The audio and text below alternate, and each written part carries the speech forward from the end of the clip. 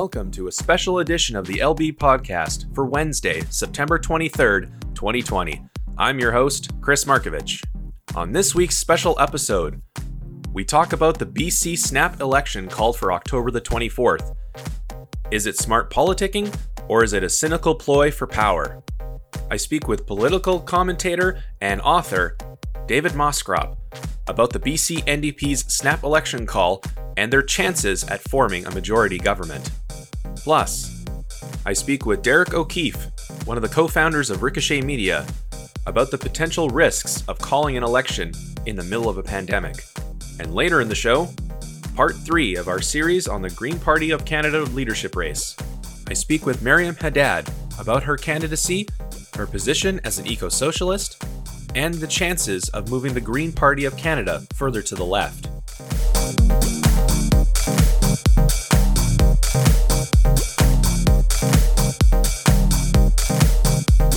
A few hours ago, I met with the Lieutenant Governor of British Columbia, Janet Austin, and she has granted my request to dissolve the Legislative Assembly, and the general election will be held in British Columbia on Saturday, October 24th. Now, none of us thought this would be how we would spend 2020 when it started 9 months ago, but the COVID-19 pandemic has changed everything. We are in unprecedented times with challenges we could have never imagined. I want everyone to know that I've struggled mightily with this decision, and it did not come easy to me. I understand that families are concerned about their loved ones and their livelihood. I know people are uncertain and worried about the future. I understand that full well. Joining me now on the show is a political commentator, author, and podcaster, David Moskrop. Thank you so much for coming back on the show. Oh, always my pleasure. So we got a lot of things to talk about, but the first and foremost thing on many people's minds in British Columbia is we have a snap election called by the Premier John Horgan yesterday. What do you make of their chances at forming a majority, and do you think that this gambit will pay off?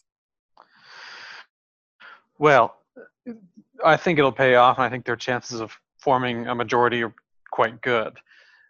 Unless, for some reason, the election gets bogged down in the call itself. I mean, if the election question becomes, should we have called the election, then the NDP is in big trouble. But I don't think it will. I think it'll be, how do we manage COVID and how do we recover afterwards, which is what it should be. And the BC Liberals are in a fairly weak position. The NDP is wildly popular. So I suspect they would do it, and I suspect they're more or less ready for it because, as I've been saying, imagine the counterfactual. Ask yourself, would they have called the election if they were wildly unpopular? The answer is no. So presumably they think they can make this popularity work for them, and I think they're probably right.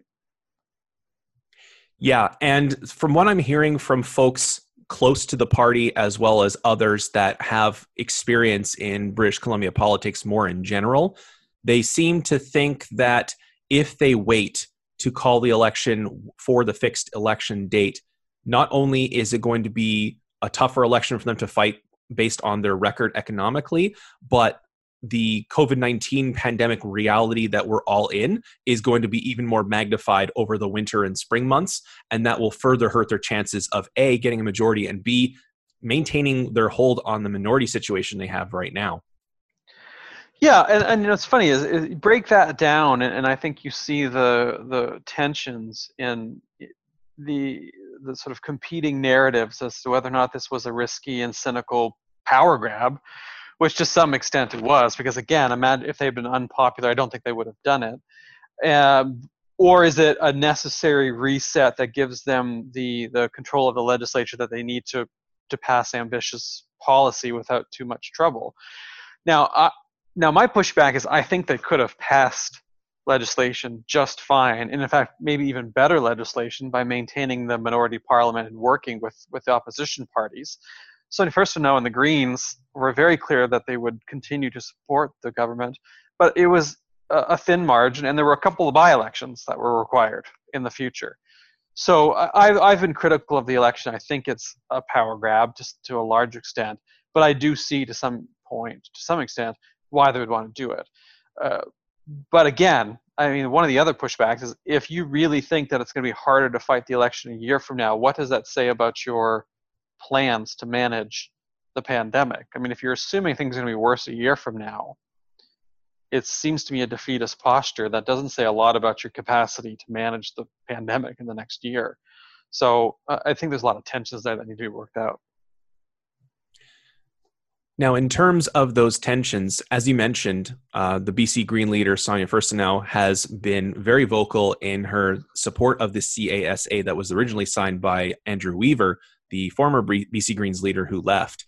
But he has been vocally supportive of Premier John Horgan in his bid for this re-election campaign, and has even gone on to say that calling this election wouldn't in any way, shape, or form in the spirit of the CASA or the, what is it called? The, I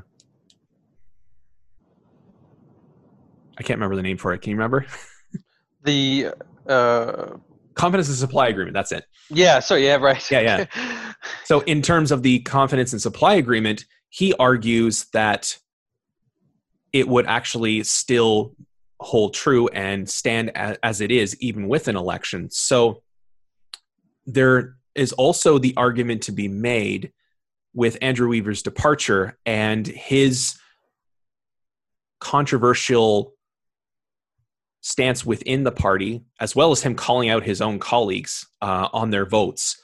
Mm-hmm. It appears as though some of the noise that they're making might be for their own political survival as well. And let's not forget also that the BC Liberals have had a lot of their own baggage over the years, not just in government in the last parliament, but also in opposition as well, with a lot of their MLAs having controversial views on social issues, and their current leader, Andrew Wilkinson, being accused of being an elitist or part of the 1% that only cares about business interests. So there's a lot at stake for all three major parties in this election. So a lot of the backlash that the governing party has received over the election call can somewhat be attributed to some of those weaknesses or perceived weaknesses in the opposition party's positions as well. Oh yeah, and I think, look, everybody's going to play politics to some extent. I mean, it's a partisan political system, and that's just going to happen. Now, I come from a position in which I like minority governments, I like minority parliaments. Whether it's a coalition government or whether it's what the British Columbia has and what exists federally, although without a formal agreement, a sort of ad hoc or specific issue-based support system of minority party support. I like that because I think it forces governments to work with opposition parties in ways that can be constructive, in ways which I would argue, and this is part of the reason I support proportional representation, includes the voice of more British Columbians or more Canadians in the sort of day-to-day governance of the country. Because if you're one party, I'm thinking federally here, and you're elected with 33% of a 65% turnout, then the number of Canadians who of potential voters who cast the ballot for you is narrow. And let's not pretend for a second that governments truly govern for everybody. They govern within a fairly narrow bandwidth, even though sometimes they can be ecumenical. So I like the idea of minority parliaments. One of the fallacies that keeps getting repeated by John Horgan and others is that the government needs a new mandate, and what the government of British Columbia needs and what John Horgan wants is a stable, decisive mandate from the people of British Columbia, and that's why we need an election. It makes no sense because this isn't an American system. It's not a presidential system. It's not a congressional system. We have a parliamentary system. You don't have mandates in this system. You have the confidence of the legislature as the government, or you don't have the confidence of the legislature. And if you have the confidence of the legislature, you get to govern. You get to do whatever you want within the boundaries of the Constitution, sometimes slightly outside of them. If you don't have confidence, then you fall, and there's a new government, either appointed by the governor, the lieutenant governor, governor general, or through an election. So the mandate talk is nonsense. My pushback against John Horgan is they didn't even try to govern, right, past this. They just said, there were a couple of bills where we got held up. We got surprised on an amendment. We can't make this work. And my pushback is you didn't really even try. And so I think to really have sold the argument that it wasn't going to work, they needed to have actually been defeated on something critical. But, here we are now. I think the next thing is this. The punishment for the calling the election is going to be baked in real soon. Now we need to get on to talk about recovery and policy. And so in that vein, let's actually start talking about a little bit of that. Excuse me. The Elections BC, as well as Dr. Bonnie Henry have, spoken about the need for safety protocols to be put in place for people to mark their ballots. And to some extent, that work has already been done. Dr. Bonnie Henry was on previous occasions speaking about some of the work that had been done with Elections BC in months previous, leading up to a couple of by-elections that were to be called, and had confidence back then that votes could be cast safely. Now, when it comes to some of the issues that have been affecting folks during this pandemic, two of the issues that are front and center right now are the end of CERB and the transition to the new form of EI, as well as the lift on the ban on evictions. And those are still in place. In fact, the CERB payments are due to end at the end of next week. And evictions are set to take place effectively now. And we're also looking at a rent increase for renters at the end of November, early December. In fact, I, being a renter, just got my notice a couple of weeks ago in the mail that my rent is going up December 1st. So why do you think that, even though we can see why the governing party wants to, quote unquote, get a new mandate, which obviously doesn't really mean much in a parliamentary system, but why were those issues not addressed in any meaningful way, regardless of the federal involvement or not? Why were those issues not addressed before the election call? Do you think that the BC NDP just thought there wasn't time to do so, or that there was something else going on where they felt it wasn't important enough as a ballot box question? Well, good question. I mean, really quickly on the election safety thing and then into the substance. This is also substantive, but I was saying this earlier today, and I've been saying it a lot. As much as I think the election is risky, Canada has among the world's best electoral agencies, including at the subnational level, including Elections BC. If anyone can do it, it's these folks, and they've been preparing. And the initial announcements about safety measures were extraordinarily encouraging. Have the election on a Saturday, have plenty of advanced polling days so that you spread out the number of people who are voting on any given day and therefore lining up or in the room where they're voting, and have lots of mail-in ballots. And from what I sadly don't get to vote in the BC election. I wish I did, but I don't. But from what I've heard from people who are using the service of ordering a postal ballot, it's extraordinarily easy. You pop online, it takes you a couple of seconds, a minute or two, and then you've got the thing in the mail and you send it back and you're done. In fact, in a lot of ways, it's probably far more convenient to do it this way than it is to go to the polling station and to vote in person. So I do think that the protocols are encouraging, and if everyone's vigilant and if the parties campaign in a responsible way, you can do it fairly safely. And so that's encouraging. So good.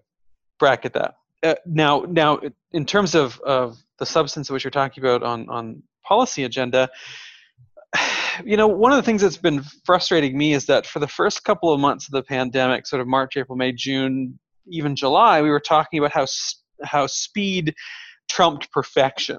That the emergency rollouts of everything from sort of provincial, federal cooperation on rents, commercial and individual, to the extent that individual measures existed, on CERB, on the wage subsidy, on the emergency bank account, the CEBA, all of this stuff had to happen quickly. And you notice that the policies were sort of changing on the fly because governments are trying to figure it out and cooperate, which is fine.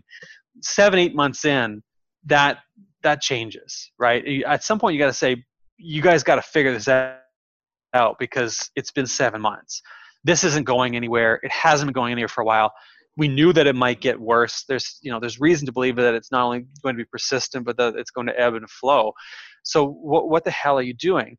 And I think, to some extent, governments just got overwhelmed and just couldn't figure out what to do. The liberal transition federally to the EI program looks like one of those measures to say, okay, we're going to take CERB and try to work it into something more stable and permanent, but we'll see how that goes. But I think part of the problem is you've got 13 jurisdictions, federal, 14 jurisdictions, federal and provincial, trying to work together to figure out different measures, and you're waiting in some cases. So I think in some sense the government of British Columbia was probably held up by the throne speech federally, and negotiations federally.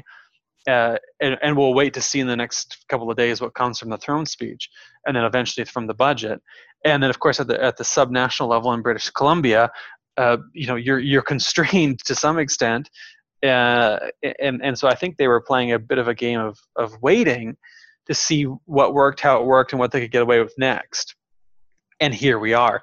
So I suppose if you imagine this thing in phases, the first phase, I don't want to say wave, but imagine it as a sort of like a policy implementation and design and implementation phase, that's sort of ended. We're into the second now. And what are you going to do now? And I think that's where we've run up against the fact that this is a tricky time to have an election, because this is when you want policy to be designed and implemented.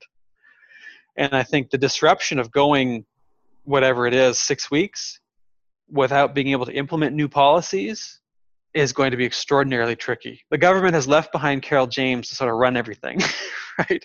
Yeah. And now look, if I could pick one person to run everything at any time, it would be Carol James, who's wildly competent and someone I think British Columbians can look to as trust and imagine that she's going to do an extraordinarily good job. But she's not going to be able to design new policy, right? So I mean, so that is a concern. Is that we need to be, putting this stuff together now, but you won't be in British Columbia. It's not going to start happening until November, probably. Now let's talk about the federal question. Prime Minister Justin Trudeau is going to unveil the throne speech in the next day or two. And then there's going to be ostensibly a vote on the throne speech when the policies are introduced in Parliament.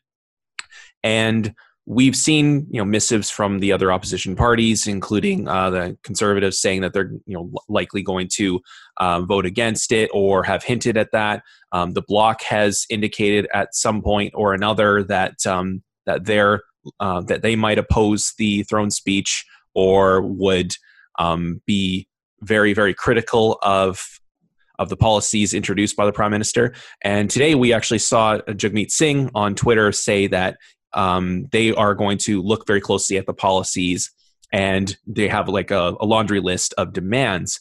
So what do you think the chances are of the opposition parties actually teaming up to bring the government down? And what, if any, things are you looking for the Trudeau government at this point to survive a confidence vote?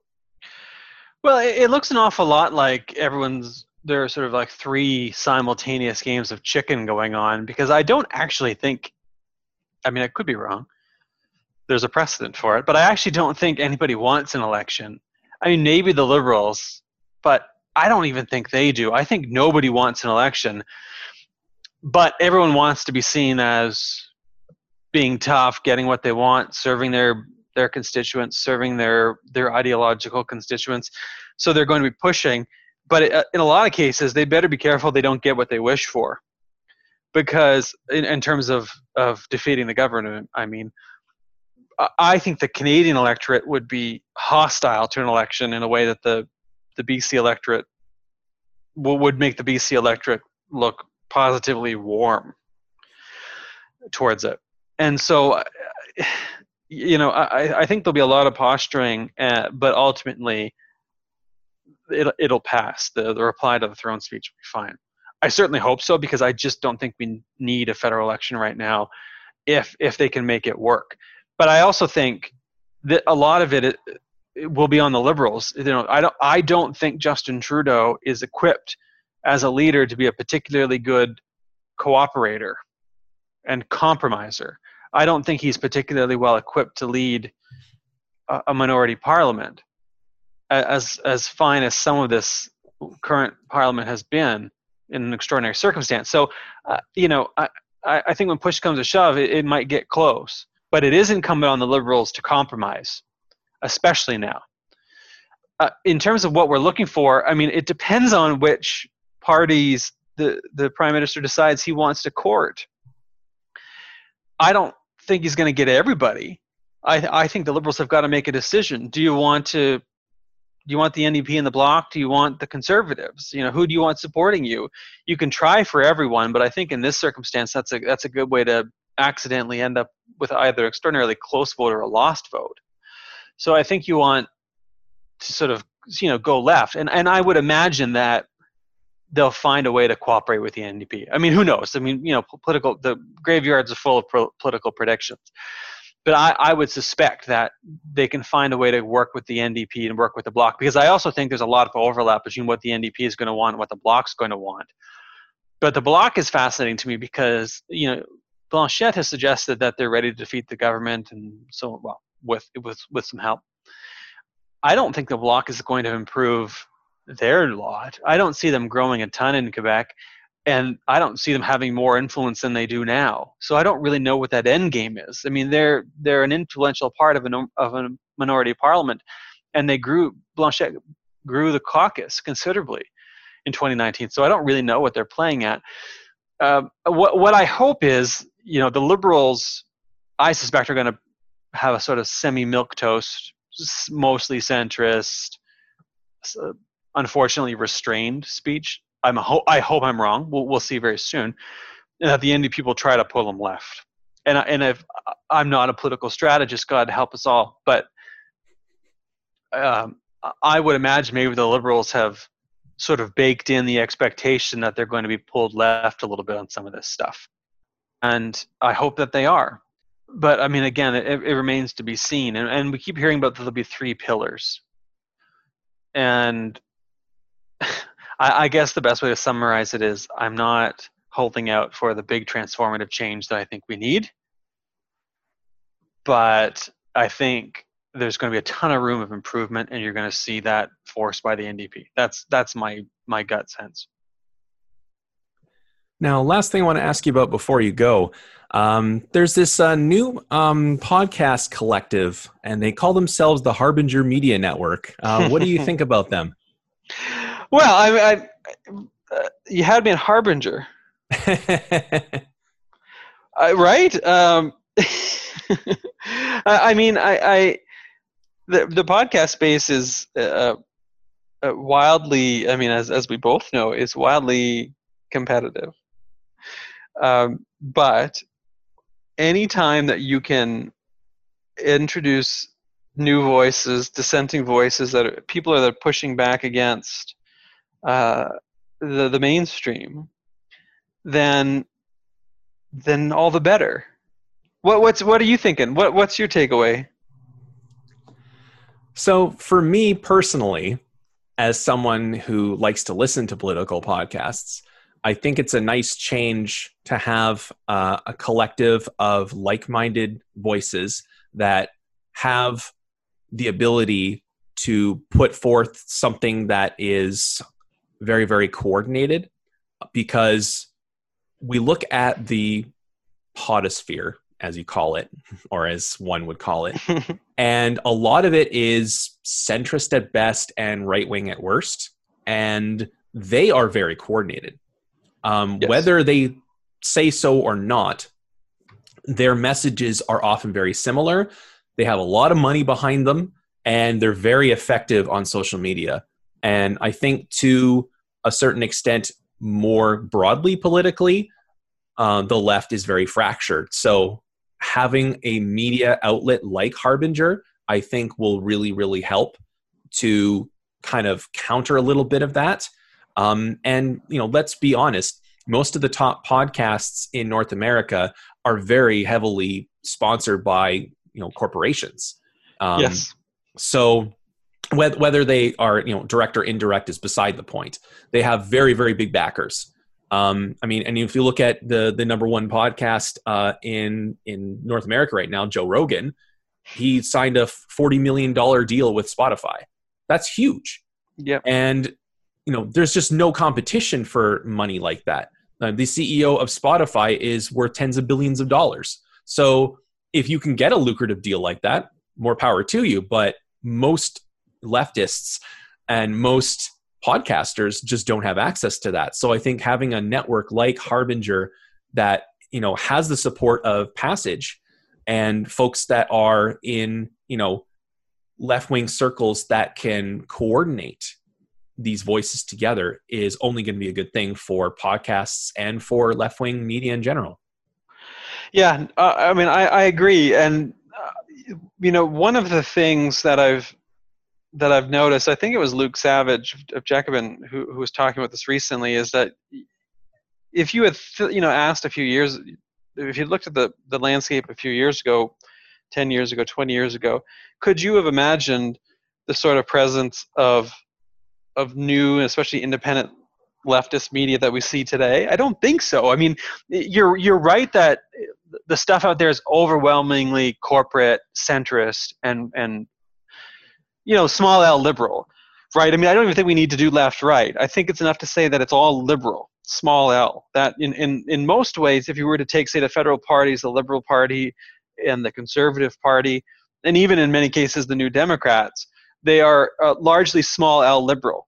Certainly the Conservatives and the Liberals more so, but even many of the New Democrats. I mean, of course, the NDP have run away from the word socialist. They took it out of their constitution. They've backed off of it. There's been a moving towards the center for that party for a long time as they chase what they see to be electoral viability.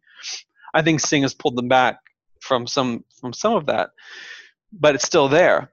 And so the rise of truly leftist, largely in many cases socialist and unapologetically so socialist stuff is encouraging, and it's going to help, I think, create the intellectual foundation and the organizational capacity that the left needs. And I think, not to get all Gramscian here, although nothing wrong with being Gramscian. No, not at all. Nothing at all. I mean, and you've got to build that intellectual capacity. You've got to build that ideational capacity. You've got to build those networks, and you've got to lay a foundation, both in terms of what's the ideas that are circulating in a space, but also the organizational capacity and networking to make those things a reality, so that when there's an opportunity, you can capitalize. And I think that's been a long time coming, but it's there. And there's something about the last couple of years that are profoundly different than the last few decades. The agenda is changing. Young people are angry. Young people are frustrated. Socialism isn't a dirty word. There was E.J. Dionne and someone else wrote about this recently for, I think it was Brookings, that the sort of conceptions of socialism in the United States and acceptance of it are changing. That it isn't, the Cold War frame persists with older folks, but it's changing among younger folks. And you only have to look at AOC and Sanders and the Squad in the U.S. to see that. And a lot of that dialogue and way of thinking and presence is permeating Canada as well.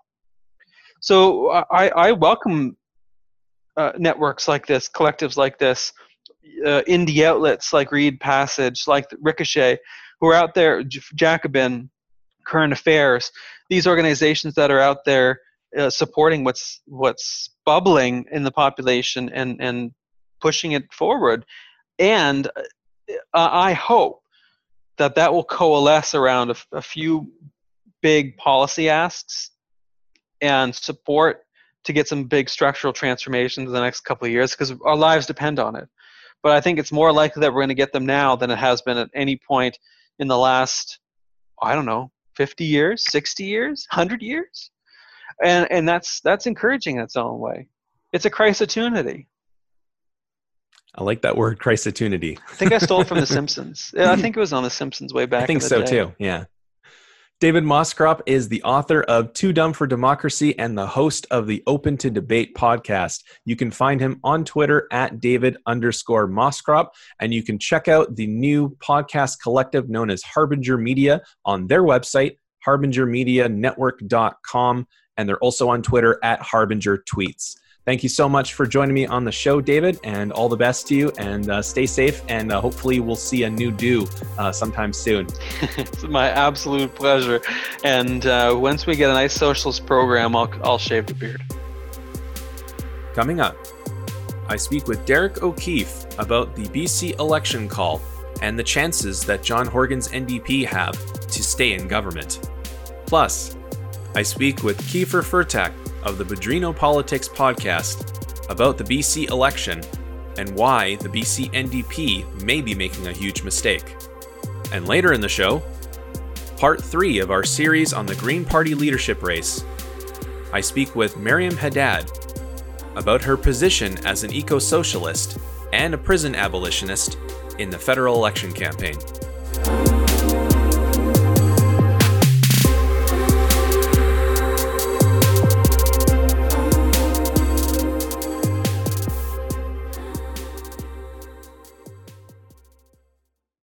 And joining me now on the show is one of the co-founders of Ricochet Media, Derek O'Keefe. Welcome back to the show. It's great to be back, Chris. Thank you for having me again. And we have a lot to talk about, but not a lot of time. So let's get right to it.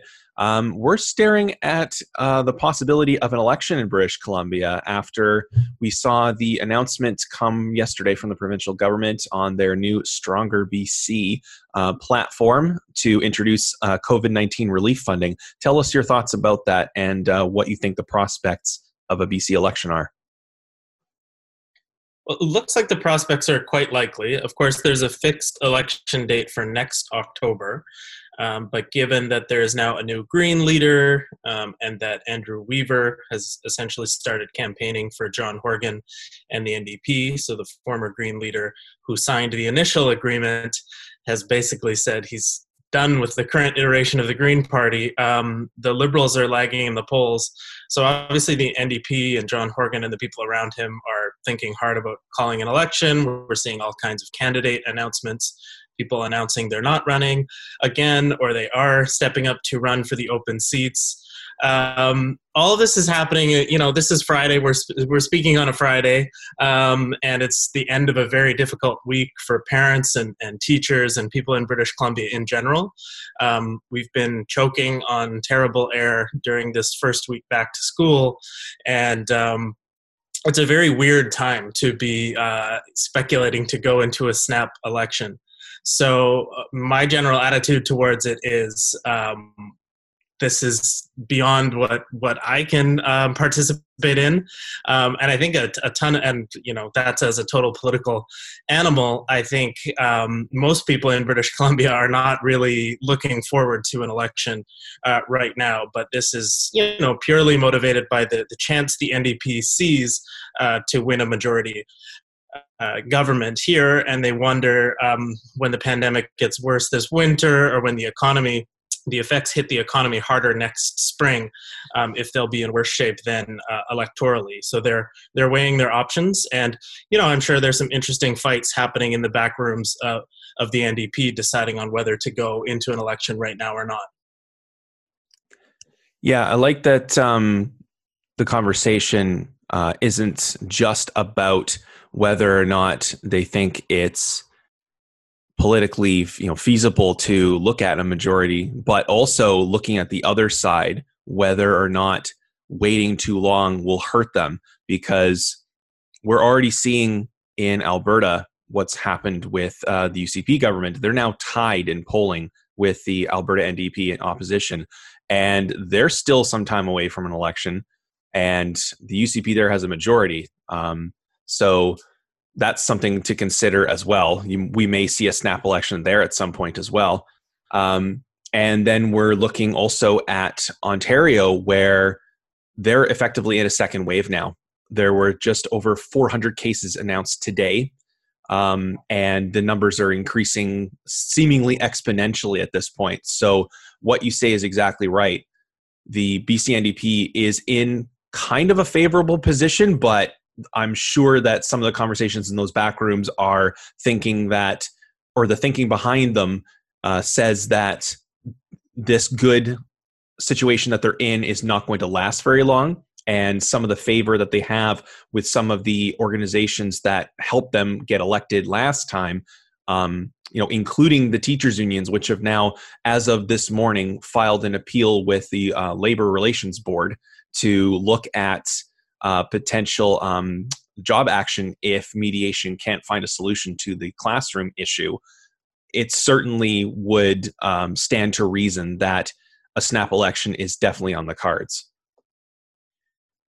Yeah, I mean, it looks like it, and it's just whether the voices of caution will sway Horgan out of this decision that appears to have been put in motion. But let's look at the Ontario example. So there you have the NDP in opposition, and they just brought forward at Queen's Park a motion to cap class sizes at 15 in order to keep kids safe during being in class during the pandemic. Meanwhile, here in British Columbia, there's no semblance of nothing close to that in terms of a class size. My son's grade 4 class has 28 kids once they're all back shortly. So teachers have been essentially, I would say, just sort of abandoned or cast aside by this government. The education plan they announced in the summer was rather shambolic, and then they had to kind of scramble to change it. And yeah, now you had the BCTF president, the teachers union president, coming pretty close to threatening job action or strike action today. And so that's where things are heading. But in Ontario, where the Conservatives are in power, the NDP is calling this stuff out and calling for class sizes of 15. And here, they're sort of just churning along as any sort of establishment government in BC would do vis-a-vis teachers. So it's interesting to see how the tables have turned there, and you have sort of establishment figures like Keith Baldry commenting that, the teachers are just exaggerating. Most people think the return to school stuff is going great. So that's an interesting alignment of interests. So whether the teachers union agitating or becoming more active would hold off an election is definitely a consideration, or whether the NDP thinks they can do it without the backing of traditional supporters like the BCTF. Well, considering how much is going on in the background right now, I don't know how much longer negotiations are going to stay friendly. A note that I got from a friend who's a teacher and also knows some teachers. This is basically a memo that was sent out internally, and I'll read some of the point form notes to you here. They fully expect for the illness to be going through schools. They plan to manage it. Illness in schools will not be classified as outbreaks, but rather cases and clusters to be managed. There's no hard 14-day isolation policy. Isolation is now up to 10 days, but doesn't have to be that long. If symptoms present, stay home until no symptoms are after at least 24 hours. COVID test is not required if you are sick, but no tests, just stay home for 10 days. They are encouraging policies to be put in place to allow adults and students with mild symptoms present to still be at school to avoid missing more days. Adults and students are allowed to be in school if they have pending results from a COVID test. Reporting of positive COVID cases to fellow students and staff seems to be very limited, if at all. We could have fellow staff and students test positive and never be told. And of course, there's also no mask requirement, even for the older kids. No. And yeah, exactly. And, like in some of the other jurisdictions in Alberta and in Ontario, you have 4, 5, 6 splits in a lot of these middle schools.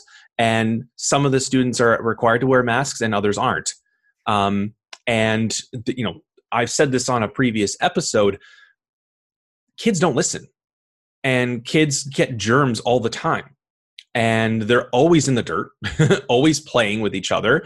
They don't have the same faculties as adults do to differentiate between what is actually a risk and what isn't. And when they're being told, this is not as bad as it seems to be, or, we're not going to take as many precautions, then of course they're just going to follow the lead of people that are supervising them. And if those teachers and TAs are being told by the government things like these, then we're just looking at a potential cluster bomb of a situation here. Yeah, it's not serious. The government has, I think, thrown away a lot of its credibility, and their public health officer, who has allowed herself to be politicized, I would say allowed herself, or whom the government has politicized, Bonnie Henry, has also lost a lot of her saintly glow that she had. Although I think this maybe gets to the point here with this potential election. There is a divide between the political class in British Columbia, which includes significant elements within the party establishment in the NDP, and the working classes who are really on the front lines of this pandemic. So teachers have been cast aside. We talked about that. Hospital workers and other public sector union members who were promised hazard pay in July, or the hazard pay would arrive in July, they were told. That simply never happened. And now that money is being said to be coming to those workers maybe in October, in November, as one lump sum payment for the first 4 months of the pandemic, I believe. So my partner happens to be a HEU member, so I know about this. But that hazard pay just never showed up in the summer. And a lot of working families were counting on it. But this was announced to much fanfare in May and June from the government as part of its pandemic response, and then it just never got delivered. So I think these issues do not resonate with the people in the halls of power who are thinking about a majority government.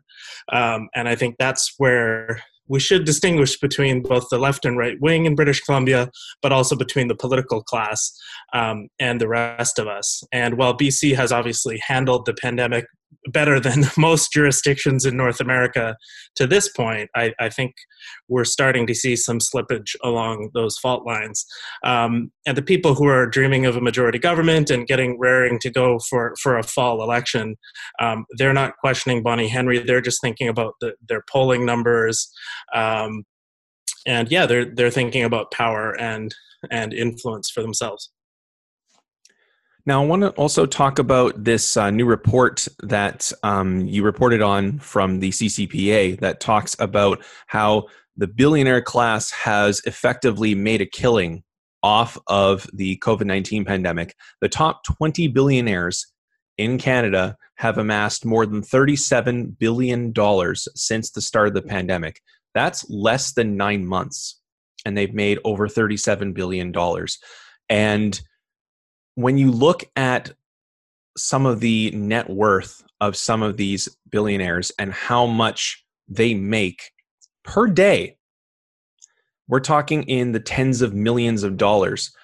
We have different political parties that have different proposed solutions in how to introduce wealth taxes or how to address mass inequality. And as you pointed out in your article, the NDP's proposal is 1% on excess of 20 million in income. And you also went into some detail that Bernie Sanders in the US, his proposed wealth tax went into much greater detail as to the tax brackets that would incrementally increase in the amount of tax that they would be charged on their excess in 50 million, 100 million, etc. But one thing that a lot of people don't know about is the Green Party's policies on wealth taxing or wealth taxation. And two of the candidates that are running in the leadership race are proposing an actual cap on excess wealth, where effectively we would be eliminating billionaires. Yeah, Dimitri Lascaris, Miriam Haddad, and I think Amita Kutner as well, all proposing a wealth cap. So essentially, a limit on the amount of wealth you can amass in capitalism. And someone proposed this online. I forget who said this, but it wouldn't take away the incentive for people to earn $500 million if there was a wealth cap at $500 million. You could even give them a plaque or a certificate that said, hey, you won capitalism. From now on. I remember hearing about that one. Yeah, hand over the rest. So essentially, I remember when Tom Mulcair was the NDP leader, he warned that talking about corporate and taxes on the wealthy over 50% at the highest progressive tiers, that amounted to confiscatory taxation. While some of these Green candidates and others are talking about confiscatory taxation in the sense that a wealth tax is designed to actually drive down the fortunes of the billionaires, not just to raise funds off of their obscene wealth. but to limit what they can accumulate, and then to essentially diminish the fortunes of those who have billions and billions of dollars. And yes, this report that Michal Rozworski and Alex Hemingway did for the CCPA was unreal. I mean, that was only 6 months. They were actually just measuring from March 18th to September using Forbes data. Now, it so happened that in March, the stock market was low, but they even compared it against 2019 numbers. And even if you look at it from 2019, the top 20 billionaires are up $28 billion. Oh no, only 28 billion rather than 37. Yeah, and coming back to the issue of hazard pay and the working class who was really on the front lines of this pandemic, Jim Pattison and Galen Weston, both among their other holdings, their billions are coming from owning these big grocery store chains, essentially oligopolies. So Save On Foods, which is owned by the Pattison Group in BC, they cut the hazard pay for their workers at the end of May, just 2 months after bringing it in at the start of the pandemic. They got rid of I think it was $2 extra an hour, or $4. That's right, yeah. I don't have that in front of me. So Pattison cut the hazard pay. The union complained. I mean, the one union representing those workers complained a bit, but it didn't really get picked up. The press doesn't want to go after Jim Pattison. They all want to be invited to his yacht for a party in Cole Harbour. Like, this is how the BC establishment rolls. I don't know if people know this history, but the former NDP premier of British Columbia, Glenn Clark, was headhunted and hired, and I think he's now the president of the Jim Pattison Group. Yes, he is. But the top or the second to Pattison position in running these companies.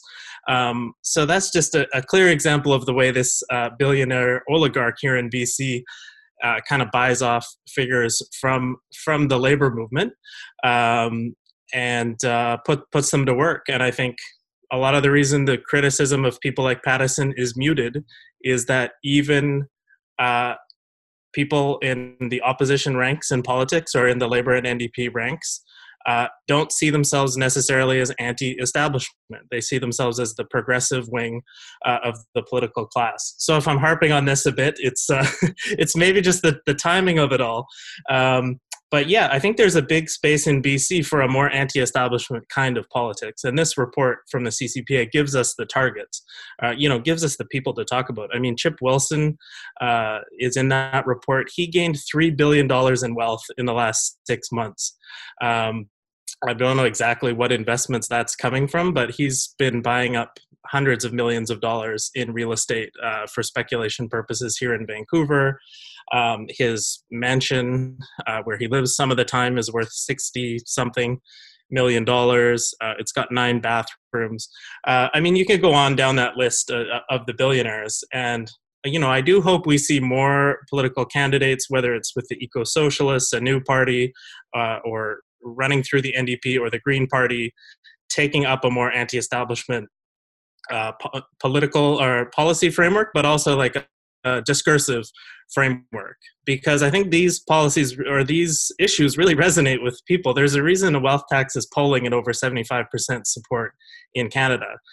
When people are trudging to work through the smoke and to put their mask on and run their cash register or their classroom for 8 hours, and then they come home and see that these billionaires have just by the very fact of their money sitting in the bank or in their investments, they've gained billions of dollars during this pandemic. I mean, it's amazing that we're not out with the pitchforks at this point. I don't know what it will take, but I do think we have to see like a conscious effort to intervene politically with a more anti-establishment discourse, as well as the traditional left-wing policies.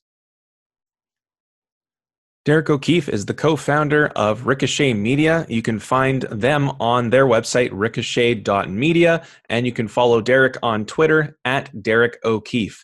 Thank you so much for joining me back on the show, and have yourself a great weekend.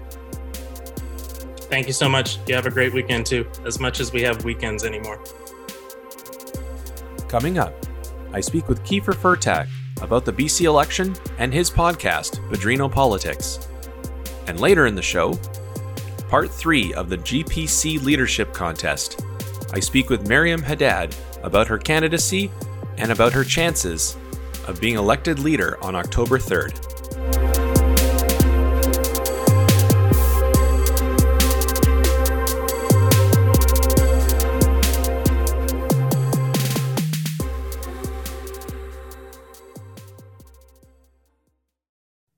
Joining me now on the show is the host of the Bedrino Politics podcast, Kiefer Furtak. Thank you so much for joining me. It's great to be here. So we've got a few things to talk about, and one of the more recent and pressing things that I saw on social media was the post on Twitter by conservative leadership winner, if we want to use that term loosely. The new conservative leader, Erin O'Toole, tweeted out a message on Labor Day to Canadian workers saying that he has their backs. I find this hilarious and frightening at the same time. Hilarious because we all know conservatives are no friends to Labor, but frightening because he's pulling this literally out of Trump's playbook, and Trump ended up winning the last election due to that. Let's talk about that. Yeah, I definitely feel the same way, just starting off about that. I feel like with Harper and Andrew Scheer, they were a lot less competent when it came to making online content and stuff like that. But what I've seen from O'Toole so far has pretty genuinely kind of scared me, seeing just the efficiency he's putting out content with, the kind of paradigms he's using, the rhetoric. It's really surprised me to some degree, but I definitely think it's something to be learned about. And to a certain extent, I think that because of where he's from, because he's from Durham, Ontario, and that is, for all intents and purposes, a workers' riding. And it's exactly what Trump did in the Rust Belt. He basically told all the auto workers, all the coal mining workers that he had their backs, he was going to fight for them, and he got their vote. And my fear is that that's what O'Toole is going to do with auto workers in Canada and steel workers, and he's going to win their votes. And the NDP and Greens so far have been very, very quiet on O'Toole. And I think that's a huge problem and that needs to be addressed, and fast. Yeah, I definitely think the NDP's social media strategy is quite lacking. On Labor Day, I made that post about how they basically just had a sign-up list for their Labor Day announcement as a party statement. And that's the day that O'Toole released that video. I think it's well over 200,000 views now. That's definitely something that they have to catch up on, because if they don't, I actually used to work in an auto plant. I worked there for a couple summers. It's very interesting because when you talk to those people, you could talk to the workers about a lot of left-wing concepts.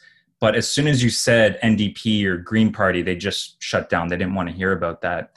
But when I look back at that kind of sample group that I used to work with, it's terrifying, because if they see someone like O'Toole being the image of, fixing the auto industry, they're going to go and vote for him, because a lot of those people were socially conservative to begin with. And a lot of those people I worked with, especially the white older people, they typically tended to blame the immigrant workers for their stagnant wages rather than trade deals like NAFTA or jobs being shipped out of the country. And I really feel like that's where, exactly like just what you said with the Rust Belt, that kind of blue collar stuff.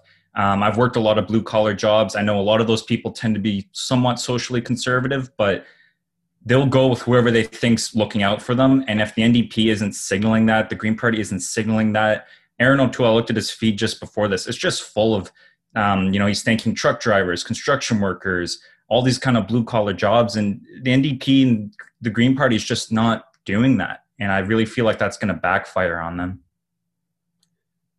Yeah, and for all intents and purposes, when it comes to who is fighting for whom here, we know that conservatives and liberals are not fighting for the workers. We know this. But to continuously just say the same things over and over when it comes to NDPs and Greens criticizing the governments, whether they're liberal or conservative, people are losing their patience when it comes to just criticizing. Unless they have a plan of their own and are outwardly saying, this is how we'll stand up for you, this is how we'll stand up for you, it's not going to matter. It doesn't matter how right we are. because no one cares when it comes to the ballot box if any criticism that has been leveled against liberals or conservatives has been proven to be justified. No one cares about that. All they care about is, what are you going to do for me? And if the NDP and the Greens don't come up with that plan to say, this is what we're going to do for you, then the conservatives and liberals are going to get those votes, because that's what they focused on, is this is what we're going to do for you. This is what we're going to implement to ensure that you have a job, that your family is secure, and that you'll be prosperous and your life will be stable and will continue to have stability. So unless the other parties, whether it's NDP, whether it's the Greens, whether it's anyone else, to be honest, has a plan and focuses in on the finer points and comes up with messaging that's effective, like Aaron O'Toole's messaging has been to this point, they're not going to stand a chance in a general election. Exactly. And I feel like too, like my major is political science. So like when I look back at historical elections in Canada, you typically see the theory I call it is a bipartisan flip-flop. Basically after Trudeau Sr. served, you kind of just see this flip-flop between liberals and conservatives that usually last about 2 terms, and they usually have majorities usually. And I feel like Canada just kind of has this natural tendency, once there's enough scandals that happen, they kind of flip-flop. And then the perfect storm can come along and the conservatives can ride on that. And that's kind of what I'm seeing here with O'Toole, is that just today, again, I saw another scandal. Another former Liberal MP was charged with breach of fraud or something. And just that stuff keeps adding up. And I really feel like a lot of people are kind of overlooking O'Toole here, because especially compared to Harper when it comes to like personality, his French is better. He's a better speaker. I believe he's a former veteran, so he might have some kind of sway in that kind of crowd. I would be pretty alarmed right now if I was just if I was a left-wing person, well, I am a left-wing person in Canada, but I'd be pretty alarmed that he could, especially if we have an election here in the next little bit federally, I would be very concerned about that. Now, speaking of a federal election, we're not looking at officially another election for at least another year, but anything can happen in a minority government, and the throne speech is coming in a couple of weeks when Parliament resumes. What do you think is going to be the focus of the next throne speech, and do you think the opposition parties are going to try to bring the government down? I think what's going to happen is Trudeau's going to try to signal to the left, because I think that's what the Liberals do. They campaign to the left and govern to the right. So I feel like Trudeau, in cooperation with the media, they're really going to try and push that he's doing this big green investment, this new, this modified CERB system, new unemployment system. I really feel like he's going to try and do a really big push there. Obviously, I expect the Conservatives to vote the throne speech down. I know the Bloc said they'll vote it down, but I mean, I think it really depends on the polls. If they're in a position where they're going to go down in the polls, they won't. But the way it looks now, I think the Bloc will vote it down as well. I think it's going to come down to the NDP and basically how courageous the NDP wants to be. So if the NDP really wants to push for policies like pharmacare, like extending CERB and stuff like that, if they're really going to push for that, or are they just going to accept some smaller victories with the Liberal government? I definitely expect Trudeau to just play the faux progressive card. That's what I'm basically expecting from him. And when it comes to the NDP, from people that I've seen, it kind of looks like people are leery to start another election, especially during the pandemic. So I feel like that'll be a factor too, that some people within the NDP might not be as courageous as they normally would be in a normal situation with a minority government, because they're worried that they don't want to send everyone to the polls and stuff like that. And when we look at the Liberals historically, they typically tend to, like when Mike Ignatieff was leader, they passed budgets with the Conservative Party. And when Stéphane Dion was trying to work with that coalition government with Jack Layton, that didn't work out. So I feel like with precedents in history, it's really tough to say what's going to happen. I really think a lot of it comes down to, are Canadians going to buy Trudeau's speech? Are people going to get over the We scandal? Are people going to get over the other scandals that have popped up?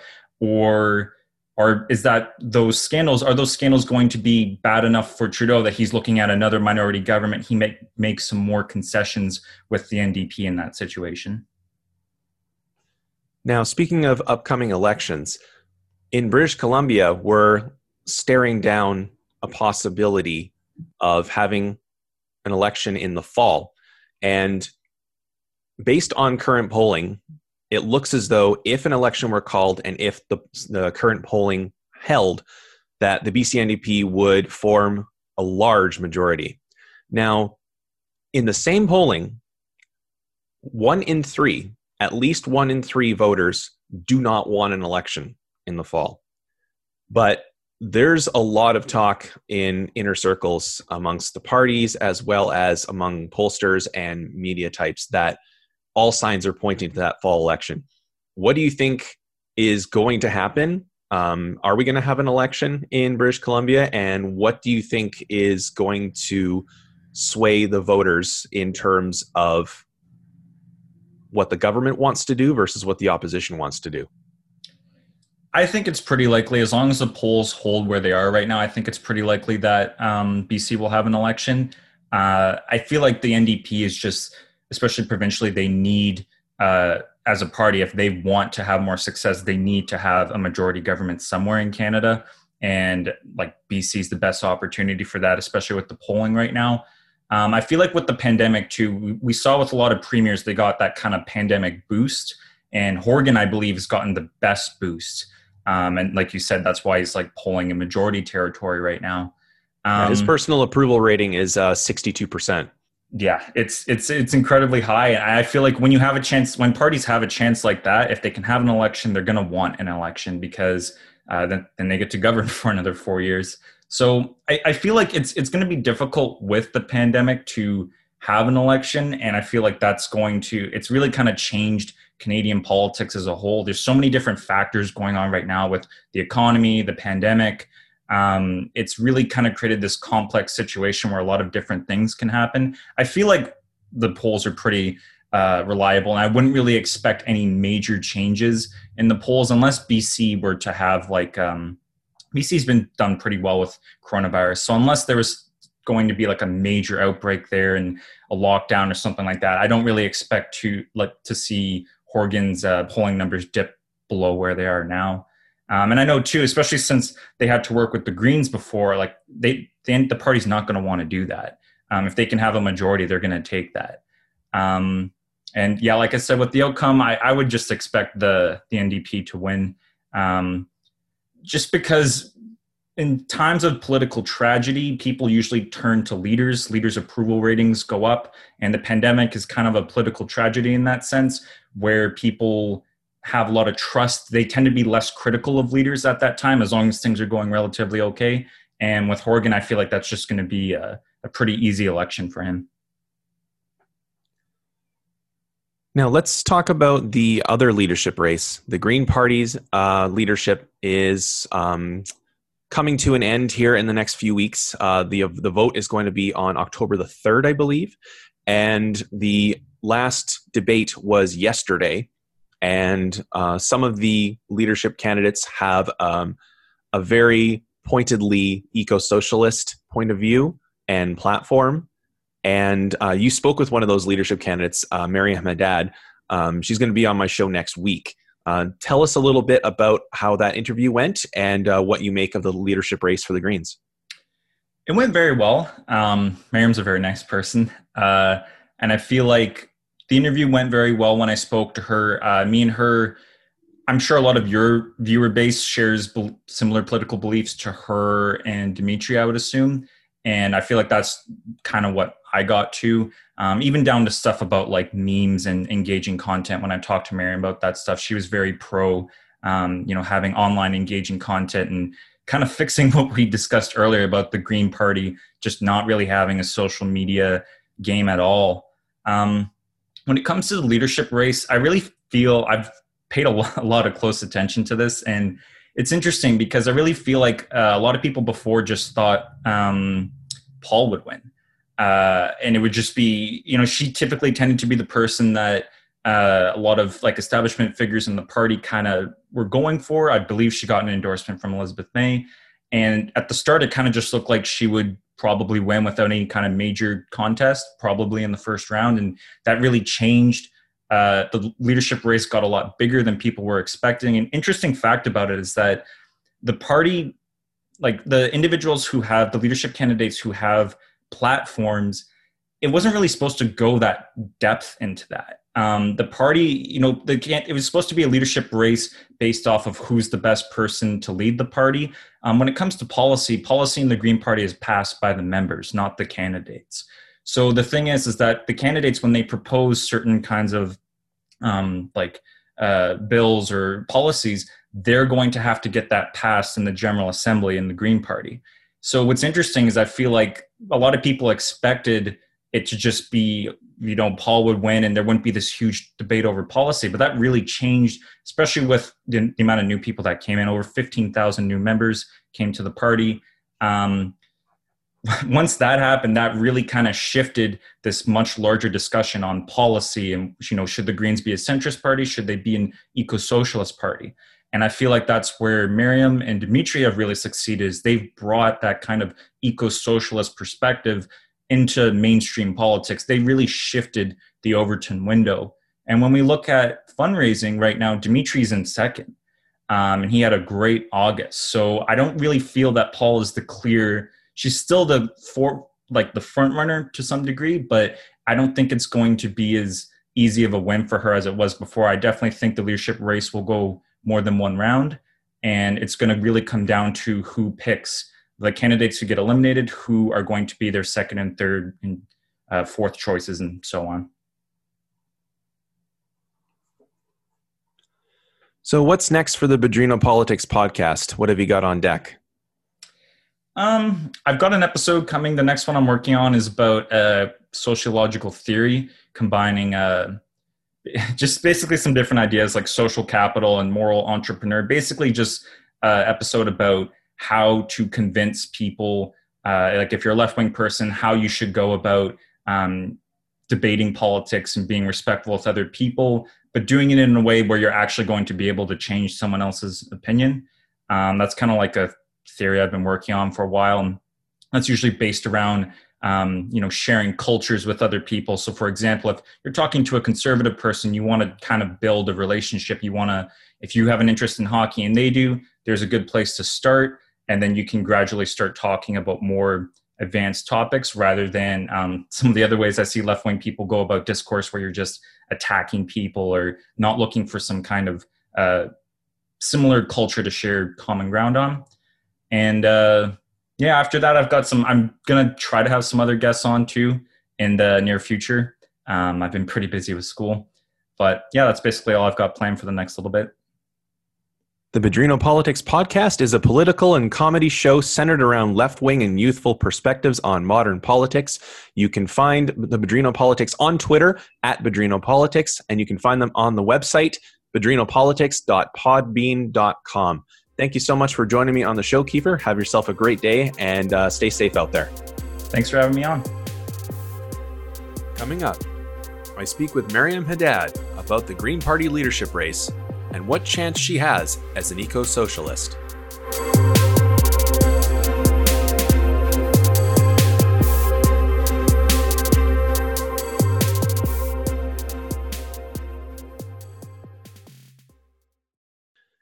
Joining me now on the show is another one of the Green Party leadership candidates, Miriam Haddad. Thank you so much for joining me on the show. Thank you. Thank you, Chris, for inviting me. So let's talk first a little bit about how you got started in your political career and what motivated you to want to run for the Greens as a leadership candidate. Okay, so I got into politics a bit by coincidence or mistake. What happened is during the last, just before the last federal election, the president of the Quebec wing, which I work with, he works with me on refugee claims as an interpreter, suggested that I run in one of the available ridings in the suburbs of Montreal. And that I would have fun. So I just went ahead and went ahead because I like new experiences, and I just loved campaigning. I loved participating in debates, and my first debate ever was on TV against a minister, and it went super well. And yeah, for sure.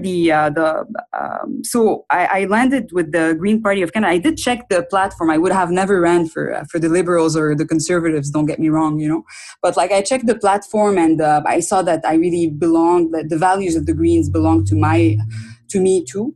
And yeah, so I was disappointed with the results. Went back to my full-time job of an immigration lawyer, specializing in refugee claims, and I was recruited again a few months later. Somebody suggested that if I ever thought about running for the leadership, and it took me time to say yes, but I felt a sense of responsibility towards my generation and the next ones. And I feel like I'm somebody with my identities. I could inspire a lot of people to join the movement, to be inspired, to believe in politics again. And this is why I went ahead and decided to run. Yeah, one of the things I've noticed about your campaign and about you in general is that you're not afraid to tackle the issues, and also not afraid to go toe-to-toe with any politician, especially on social media, even amongst your own party. And I think that's earned you a little bit of a reputation as someone who doesn't back down and is very, very strong in their convictions. And something I noticed also on your website is that you're a very proud eco-socialist. And I think that is something that needs to be said more often, because I think politicians really are afraid of that term because it's been twisted by the right wing and by the media and by corporate mouthpieces who think that eco-socialists want to effectively take away all their rights, or they want to close off business, or, a lot of this rhetoric that we're seeing from for-profit companies and their sponsors. And it's just not true, because building a climate plan in and of itself a way to detract from business. It's a way to create a new paradigm when it comes to how we think about business and how we think about the economy. So tell us a little bit about what your plans are if you were elected leader, and how you would implement, things like the Green New Deal.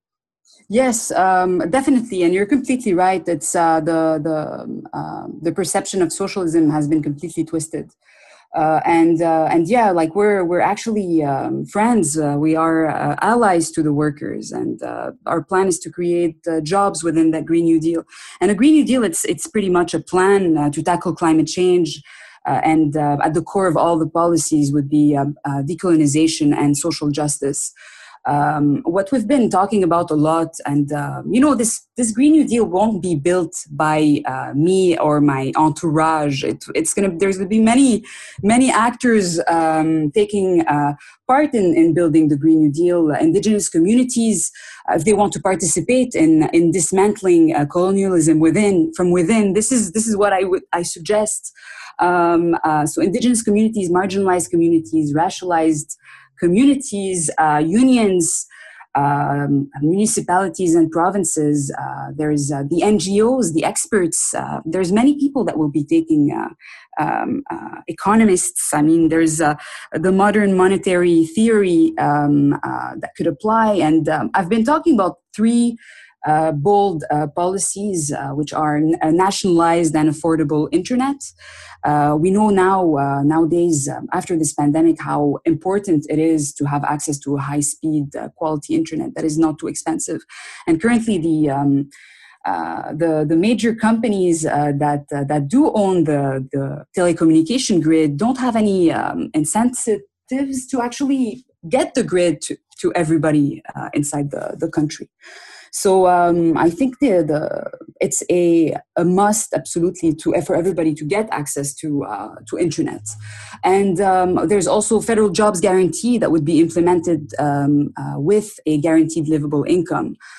This is something that certain economists have been working on, and that in itself, this with the wealth tax within a Green New Deal, and universal social services would make sure that it would lower the inflation possibilities and lower the unemployment and lower also the poverty rates. So it's a plan. It's a bold plan, yes. It's also a plan to decarbonize. We need to decarbonize our economy. We don't have a choice but to do so. It's a question of survival at the end. And while doing that, we're tackling inequalities. And yeah, we need to rethink our economy for it to be about caring for the planet and caring for each other. So we'll be creating a lot of jobs and sustainable jobs, healthier, much healthier than working in the tar sands. For certain fossil fuel workers. And it's the fossil fuel workers that have been brought up by the right and by the conservatives as the reason why to not decarbonize and phase off fossil fuels. But if we have a replacement for these jobs with better jobs that are unionized with benefits, I don't understand why the fossil fuel workers wouldn't be willing to do this transition with us. So it's all about having a Green New Deal. It's a plan to make sure that nobody's left behind. Now, in terms of the leadership race up to this point, you and a couple of other candidates, notably Dimitri Lascaris, who's another proud eco-socialist, have been making waves in the last few weeks leading up to the last leadership debate. And the fundraising numbers in particular have shown that. What has been the greatest motivation for you so far in the leadership campaign, and how are you going to take that and run with it for the next 2 weeks leading up to the leadership vote? It's the fact that our campaign is 100% grassroots. I'm so proud of the volunteers and the team of volunteers. Honestly, what we've been building. We have a convention coming up, also called the Watermelon Revolution Convention, that is happening on the 20th of September. It's on Sunday. We'll be talking about many subjects. The topics that will be discussed are land back, police abolition, green jobs, and the last one is building a coalition. So these are a lot of topics that we've been talking throughout this campaign, that we've been talking about. And yes, so I feed off our volunteers. I'm just so proud with whatever we achieved so far. And we saw there's about 15,000 new members that joined the Green Party of Canada, maybe 5,000 within the last week of the deadline of the 3rd of September. And yeah, I feel like we brought hope again to Canadian politics, that finally we might have a representation and an eco-socialist as a leader of a major federal party, something that we didn't have in Canadian politics for decades now. So it's been a great ride so far, but there's still so much to do. And the struggles ahead will be many of them. But me and Dimitri are really willing to fight for the many. That's our plan. Now, I like that you brought up representation and how it matters in this campaign, because along with Amita Kuttner, you're also one of the members of the LGBTQ community, as well as the daughter of immigrants. And two issues that come up very often, but often aren't represented in our politicians, are immigrant and refugee rights and LGBTQ rights. So what would it mean to you as a member of both of those communities and being representative of that to be on the national stage? It's huge, honestly, and it's one of the reasons why I decided to run in the first place, to give hope and courage to people to be proud of who they are, and that they can achieve whatever they have as goals. So I was extremely lucky. Don't get me wrong. Some people have much more struggles than I do, at least when my parents know how to do mathematics. When we arrived here, at least they showed me how to calculate. These are things that a lot of children and a lot of folks don't get when they arrive in this country. So I recognize the privilege that I have, but I want to give hope to people. That's the plan. The fact that we're millennials, also me and Amita, is something quite spectacular. We would be the first millennials member of the LGBTQI community. Amita is also a person of color, so it's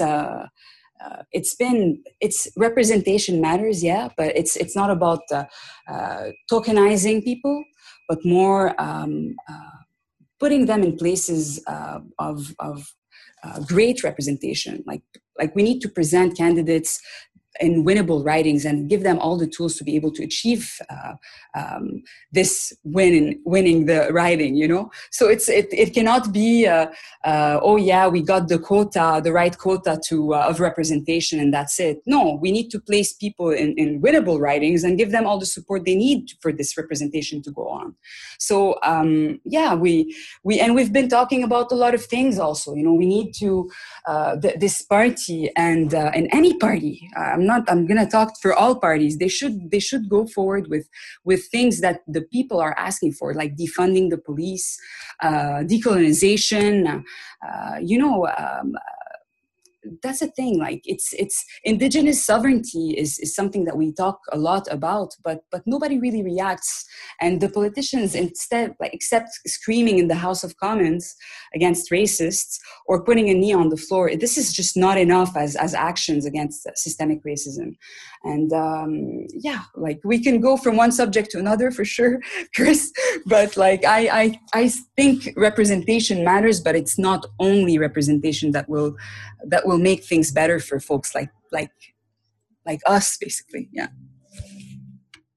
And speaking of that, the Green Party, traditionally has been a one-issue party, but as you pointed out, there's many issues that Canadians care about and many issues that are ballot box issues. So how is the Green Party, and if you are elected the leader, how are you going to turn these policy ideas into election issues that people will mark their ballots for the Green Party?